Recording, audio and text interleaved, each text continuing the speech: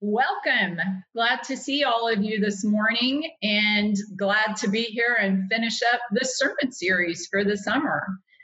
So tragedy and hope has been our theme, and we've read about tragedies that Israel and that Judah endured, and we've drawn out 4 principles from those tragedies. So I just want to review those real quick. So the first one was when we don't listen to God, we listen to the wrong people. And when we stop listening to God, we stop seeking help from God and we seek help from the wrong people. That's the second one. The third one is when we ask God for help and trust Him, it keeps us from fearing other people. And then the one that we did last was that the small, silly choices that we make might not impact us, but could impact future generations. And so we've just looked at those 4 principles in relationship to some pretty specific stories in Isaiah. And today we're going to wrap up with Cyrus and salvation. And this story is a story of hope. It's a story of looking forward. It's a story about being freed from captivity and about returning home. So we're going to look at that today. Martin Luther King Jr. said, "We must accept finite disappointment, but never lose infinite hope." And that message is still so appropriate today. The challenges that we face should never stop us from imagining a better future for ourselves and for our world. And that's the message of Isaiah. The message of Isaiah is, with a God like our God, we always have a reason to hope. So we're going to start today in 2 Chronicles 36:15 through 21. And I'm also going to read a little bit out of Ezra chapter 1. So 2 Chronicles 36, verses 15 through 21. "The Lord, the God of their ancestors, sent word to them through the messengers again and again, because He had pity on His people and on His dwelling place. But they mocked God's messengers, despised His words, and scoffed at His prophets until the wrath of the Lord was aroused against His people, and there was no remedy. He brought up against them the king of the Babylonians, who killed their young men with the sword in the sanctuary, and did not spare young men or young women, the elderly or the infirm. God gave them all into the hands of Nebuchadnezzar. He carried to Babylon all the articles from the temple of God, both large and small." And when he says he here, he's now talking about Nebuchadnezzar. So Nebuchadnezzar carried to Babylon all the articles from the temple of God, both large and small, and the treasures of the Lord's temple and the treasures of the king and his officials. They set fire to God's temple and broke down the wall of Jerusalem. They burned all the palaces and destroyed everything of value there. Nebuchadnezzar carried into exile to Babylon the remnant who escaped from the sword, and they became servants to him and his successors until the kingdom of Persia came to power. The land enjoyed its Sabbath rest. All the time of its desolation it rested until the 70 years were completed in fulfillment of the word of the Lord spoken by Jeremiah. And then in Ezra 1 through 5, it says this: "In the first year of Cyrus, king of Persia, in order to fulfill the word of the Lord spoken by Jeremiah, the Lord moved the heart of Cyrus, king of Persia, to make a proclamation throughout his realm and also to put it in writing. This is what Cyrus, king of Persia, says: The Lord, the God of heaven, has given me all the kingdoms of the earth, and He has appointed me to build a temple for Him at Jerusalem in Judah.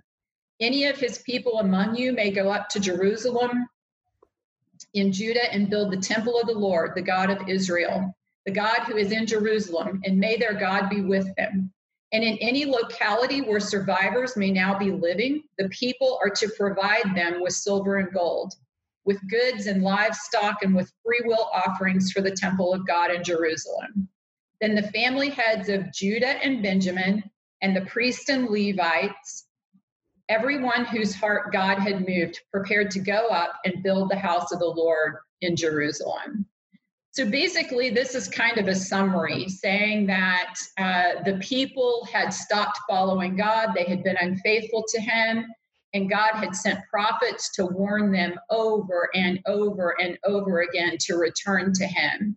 And it didn't make a difference. And so he uses Babylon to take them into exile and into captivity.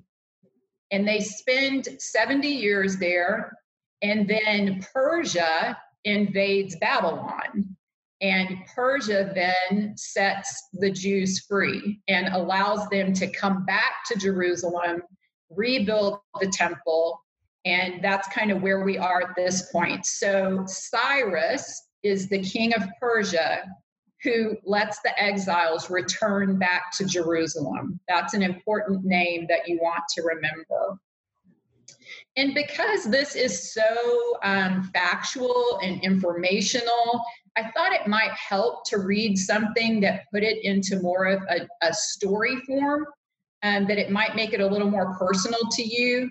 And so I'm going to read just a short passage from a book called Return to Me. It's by an author called Lynn Austin, and it's fiction. It's not true, but it is based on biblical and historical fact. So while it's a fiction story of what things might have been like, there is a lot of biblical and historical fact involved in it. The character that I'm going to be reading about today is called Iddo, which is actually a name in the Bible. He was a part of this story. And in the Bible, he was a Levite that was taken into Babylonian captivity. And he was also a descendant, or Zechariah, the prophet, was a descendant of Iddo. And so in this particular story, Zechariah is portrayed as Iddo's grandson. So I'm just going to start. But at night, when darkness hid the Creator's beauty, the images and sounds closed in on Iddo, scratching and clawing, refusing to be silenced. Once they pounced, they would strip him of everything he had accomplished, ripping at the man he was now, reducing him to the 10-year-old child he had been when Jerusalem fell, helpless, terrified, naked, and shivering before his enemies. It brought back memories of the long siege of Jerusalem, when the city had run out of food as well as water. He remembered his mouth being as dry as sand and the unending ache in his stomach. He remembered the vermin he had eaten to try to fill it, the brackish water that hadn't quenched his thirst. 47 years had passed since he had lived the real nightmare, and Iddo had spent those years here in Babylon. He had a wife, children, grandchildren, all born here. Yet the atrocities he'd seen in Jerusalem remained as vivid as the world he saw every morning. The nightmare never faded, never blurred. The terror that had destroyed Jerusalem was the Almighty One's punishment. All of the prophets had said so. God no longer dwelled with his people because they had been unfaithful to him. His temple was destroyed, his people scattered among the nations, living among pagan gods. So this gives us a glimpse into when Jerusalem fell. It was horrible for those people. It was a nightmare. Babylon was extremely violent, and as if that weren't bad enough, the temple was destroyed and God's presence left his people, which was probably the worst thing that happened to them. They were taken to Babylon and they lived there for about 70 years. Now you hear him say in this narrative that it had been 47, but there were several waves of exile that happened over that period of 70 years. So some people had been there 70 years, some people had come later and been there less. But then another invasion happens that I told you about. Persia invades Babylon. And our story picks up when the Jews realize that Persia has invaded Babylon.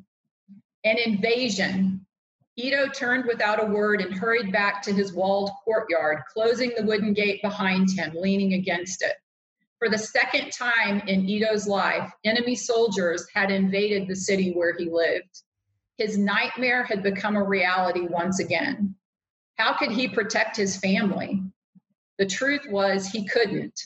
While younger men hurried home to barricade their doors, preparing to protect the people they loved with kitchen knives and clubs, Men like Iddo, who remembered Jerusalem, knew they couldn't save themselves. So realizing this, the men of the community there go up to the house of assembly so that they can pray. And once they get there, they hear that Daniel, again, a biblical figure, who is highly revered in Babylon, both among the Babylonians and among the Jews, and he works in the king's palace, they hear that he has survived this invasion and that he's coming to the house of assembly to speak to them. We have nothing to fear from the new rulers, Daniel said. Darius the Mede has asked me to serve him as I served the Babylonians. We're safe then? Someone asked. Yes, we're all safe. Iddo closed his eyes at the news, and it sent murmurs of relief rippling through the hall. There's more, Daniel continued. I have been praying and studying the prophet's words for some time now, and the Holy One has shown me that the years of our captivity are nearing an end. He spoke through the prophet Jeremiah, saying that we would serve the king of Babylon for 70 years, and when those 70 years were fulfilled, he would punish the Babylonians. This invasion by the Medes and Persians is the beginning of that punishment. More than 3,000 of our captors have been executed, including the king and his noblemen. Our exile is coming to an end. We will soon return home to Jerusalem. A shout went up from the gathered men. Iddo laid his hand on Zechariah's shoulder to steady himself. Home to Jerusalem. He longed to shout praises to the other men, but the news had stolen his breath. He was afraid to believe it, afraid to put his faith in something as impossible as returning to Jerusalem. The Almighty One would provide a new exodus from slavery, and they would return home, just as he promised through his prophets. See, they were freed from captivity. They were going home. God had fulfilled his promises. And in Ezra 3:8, we see this beautiful description of making a beginning. It says, in the second year after their arrival at the house of God at Jerusalem, Zerubbabel, son of Shealtiel, and Yeshua, son of Jehozadak, made a beginning, together with the rest of their people, the priests and the Levites, and all who had come to Jerusalem from captivity. And while we certainly haven't experienced a literal exile and captivity the way the Jews did, we have experienced an exile from our normal way of life. We've had to distance from friends and family and neighbors, and we've had to experience isolation. We've had to use technology versus face-to-face communication. We haven't been able to meet as a church body in over 6 months face-to-face. We've had to limit our outings to restaurants and stores and for entertainment. And for most of us, where and how we do our jobs has been affected. And for some of us, our income has been affected. There's been fear and there's been confusion and there's been uncertainty, much like the Israelites. Decision-making has gotten a lot more complicated as we have new concerns to factor in that haven't been there before. And like the Jews, we'll experience a time where we're freed from our exile, where we'll make a new beginning. David Rothkopf is a professor of international relations, a political scientist, and a journalist. And in his article, Hold On to Hope in the Coronavirus Pandemic, that appeared in USA Today, he says throughout history, crises like coronavirus have resulted not just in pain and loss, but in knowledge and creativity that have fueled human progress. He goes on to say, we each have a role to play in this. We can despair, or we can focus on the better world we want to make when we get to the far side of this latest crisis. We can focus on the better world we want to make when we get to the far side of this latest crisis. So the question I want you to keep in the back of your mind this morning is, what is my role in making a better world as we get to the far side of this latest crisis? What is my role in making a better world as we get to the far side of this latest crisis? I'm not going to specifically address that question Rather, I want it to be the backdrop for responding to the text this morning. What do we learn from Isaiah that will help us as we move forward and make a beginning? So I want us to focus on Isaiah 44 and the first part of 45. And you're going to hear some of the same information that you've heard before, but I think it's good to hear it several times so you can kind of get the story straight in your mind. So Isaiah 44:24. This is what the Lord says, your Redeemer who formed you in the womb. I am the Lord, the maker of all things, who stretches out the heavens, who spreads out the earth by myself, who foils the signs of false prophet and makes fools of diviners, who overthrows the learning of the wise and turns it into nonsense, who carries out the words of his servants and fulfills the predictions of his messengers, who says to Jerusalem, it shall be inhabited, of the towns of Judah, they shall be rebuilt, and of their ruins I will restore them, who says to the watery deep, be dry, and I will dry up your streams, who says of Cyrus, he is my shepherd and will accomplish all that I please. He will say of Jerusalem, let it be rebuilt, and of the temple, let its foundations be laid. This is what the Lord says to his anointed, to Cyrus, whose right hand I take hold of to subdue nations before him and to strip kings of their armor, to open doors before him so that gates will not be shut. I will go before you and will level the mountains. I will break down gates of bronze and cut through bars of iron. I will give you hidden treasures, riches stored in secret places, so that you may know that I am the Lord, the God of Israel, who summons you by name. For the sake of Jacob, my servant, of Israel, my chosen, I summon you by name and bestow on you a title of honor, though you do not acknowledge me. I am the Lord, and there is no other. Apart from me, there is no God. I will strengthen you, though you have not acknowledged me, so that from the rising of the sun to the place of its setting, people may know there is none beside me. I am the Lord, and there is no other. Do you hear a theme there? I form the light and create darkness. I bring prosperity and create disaster. I, the Lord, do all these things. You heavens above, rain down my righteousness. Let the clouds shower it down. Let the earth open wide. Let salvation spring up. Let righteousness flourish with it. I, the Lord, have created it. Woe to those who quarrel with their maker, those who are nothing but potsherds among the potsherds on the ground. Does the clay say to the potter, what are you making? Does your work say the potter has no hands? Woe to the one who says to a father, what have you begotten? Or to a mother, what have you brought to birth? This is what the Lord says, the Holy One of Israel and its Maker. Concerning things to come, do you question me about my children, or give me orders about the work of my hands? It is I who made the earth and created mankind on it.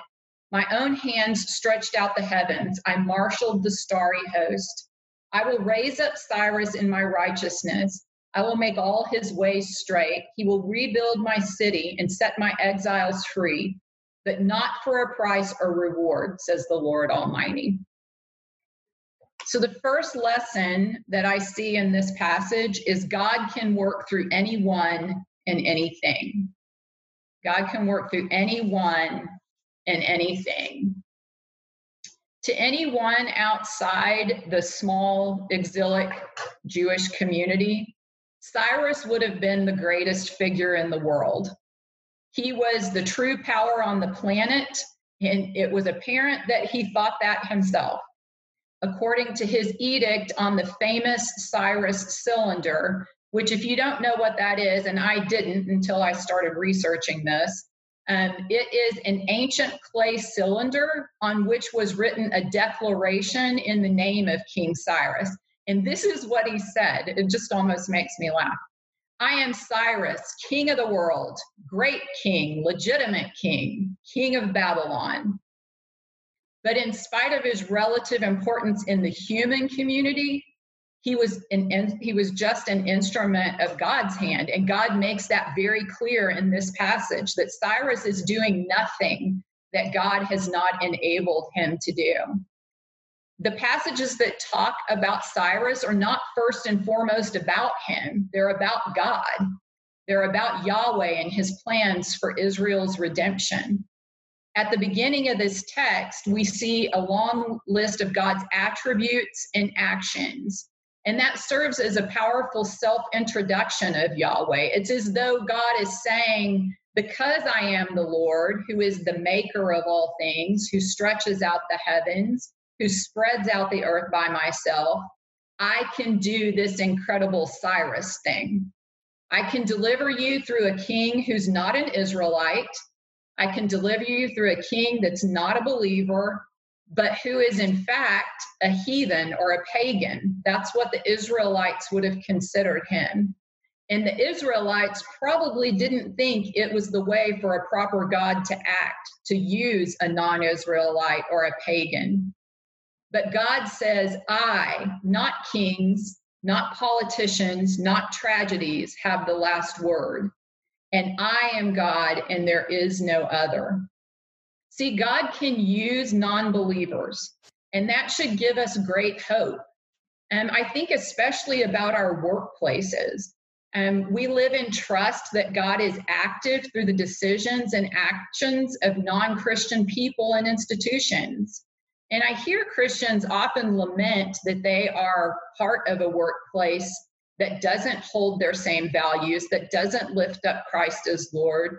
But I think that we have to remember that just as Cyrus was God's chosen instrument, whether or not he recognized God, similarly, the actions of our bosses and our coworkers and our customers can be furthering the work of God's kingdom unrecognized by themselves or by us. And that should prevent us from both despair and from arrogance. If God's values and plans seem absent from your workplace, don't despair. God is still at work there. On the other hand, if you're tempted to see yourself or your Christian company as better than others and blessed by God because of your goodness or because of your righteousness, then beware. God may be accomplishing more through your non-believing contemporaries than you realize. And so we can have hope that God can use non-believers. And when we realize he can use non-believers to accomplish his will, we have hope for a better future no matter who is in office. We have hope for a better future no matter what decisions our school board makes, no matter what laws are or are not passed. And we can take hope that God works not only through non-believers, but that God can work through false believers. We can take hope that God can work through believers that don't hold the same beliefs that we do. He can work through those who voted for a different candidate than we did. He can work in spite of hatred. He can work in spite of biases. He can work in spite of ignorance. God is not limited. This does not excuse us from working for right. It doesn't. But pandemics and natural disasters, politicians and rulers, protests and riots, tragedy and triumph alike will come and go throughout history. But God is constant. He never changes. He fulfills his promises. He's for us. He's not against us. He never leaves us or forsakes us. And he works through those who belong to him, and he works through those who don't. God can work through anyone and anything. The second lesson that I see from this text, I think, is best expressed in Ezra, chapter 3, verses 10 through 13. And here, it's going to make a reference to joy and pain coexisting. So this is my second lesson. Joy and pain can coexist. And this is what 10 through 13 says. When the builders laid the foundation of the temple of the Lord, the priests in their vestments and with trumpets, and the Levites with cymbals took their places to praise the Lord, as prescribed by David, king of Israel. With praise and thanksgiving, they said to the Lord, He is good. His love toward Israel endures forever. And all the people gave a great shout of praise to the Lord, because the foundation of the house of the Lord was laid. But many of the older priests and Levites and family heads who had seen the former temple wept aloud when they saw the foundation of this temple being laid. While many others shouted for joy, no one could distinguish the sound of the shouts of joy from the sound of weeping, because the people made so much noise and the sound was heard far away. So what we see is that finally their dreams have come true. Finally, their hopes have been realized. But along with the rejoicing that they felt from that, there was another sound. And that was the sound of mourning from those who had seen the first temple. There was mourning for the lostness of what once was. There was a grief for the pain of what had been. And I love this story for its humanness. I love that there's no criticism or disapproval of the people that were mourning. In fact, scripture records that the sounds of joyful shouts could not be distinguished from the sound of people's crying. And while we see this as a story of salvation and redemption, it's of painful redemption. Even though it's a story of return, it's return that's marked with grief. It is a story of rejoicing, but of joy that's linked to the losses that came first. And as we've talked about before, life is like a pendulum that swings between joy and sorrow. And each of these places is just as much a part of life as the other is. So as we move forward from a season of COVID, as we move forward from economic crisis and racial tension, because we will, even if only for a little while, our joy at being together again cannot be separated from the people that have been lost. Our health can't be distanced from the sickness that we've endured. Our economic stability can't be removed from the scarcity we've felt. And the sounds of our joyful shouts can never easily be distinguished from the sounds of our weeping. And so joy and pain can coexist together. And I would also say that joy many times is much more joyful because of the pain that came before. The third lesson is that we're freed to be prisoners of hope. We're freed to be prisoners of hope. When you look at this Isaiah passage, you see that Cyrus is really a model of a king like Jesus. He's referred to in 45:1 as the anointed one, or as Messiah. And the prophets had built their hope on the Messiah's return and the Messiah's leading us out of exile. And just like Cyrus liberated the Jewish captives from Babylon, Christ liberates us from the captivity of sin and separation from God. We see this in Jesus preaching at the beginning of his ministry. He says, "The Spirit of the Lord is on me, because he has anointed me to proclaim good news to the poor. He has sent me to proclaim freedom for the prisoners and recovery of sight for the blind, to set the oppressed free, to proclaim the year of the Lord's favor." So in the dark realities of our world, our hope is not in the gods that are created by human culture, but our hope is in the one who loves us. Our hope is in the one who gives himself for us. And in whatever way it takes, he works to set us free. And as we're set free, we become prisoners of another kind. We become prisoners of hope. Zechariah 9:12 says, "Return to your fortress, you prisoners of hope." And in an article in Christianity Today that's titled "Martin Luther King Jr. Exemplar of Hope," Dante Stewart says, "Those who hoped in Christ can no longer put up with reality as it is, but begin to suffer under it, to contradict it.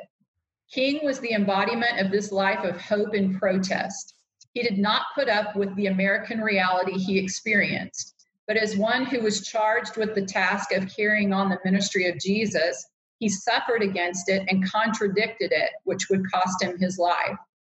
He was indeed a prisoner of hope. To be a prisoner of hope is not the same thing as being optimistic. Life has been too realistic for that. Optimism is rooted in sentimentalism and believes in the inevitability of progress. Hope is rooted in a redemptive realism and the promise of the victory of God in Jesus. And when I read that, that just really struck me. I think in a lot of ways, that's where we still are, is that we have to contradict the realities that we see around us. We have to contradict racial discrimination. We have to contradict people living and making decisions for their own good and not the good of the people around them. And as we do that, we become prisoners of hope. And we become people who live in the promise of the victory of God, and we're set free. So let's go back to the first question I ask you to keep in the back of your mind.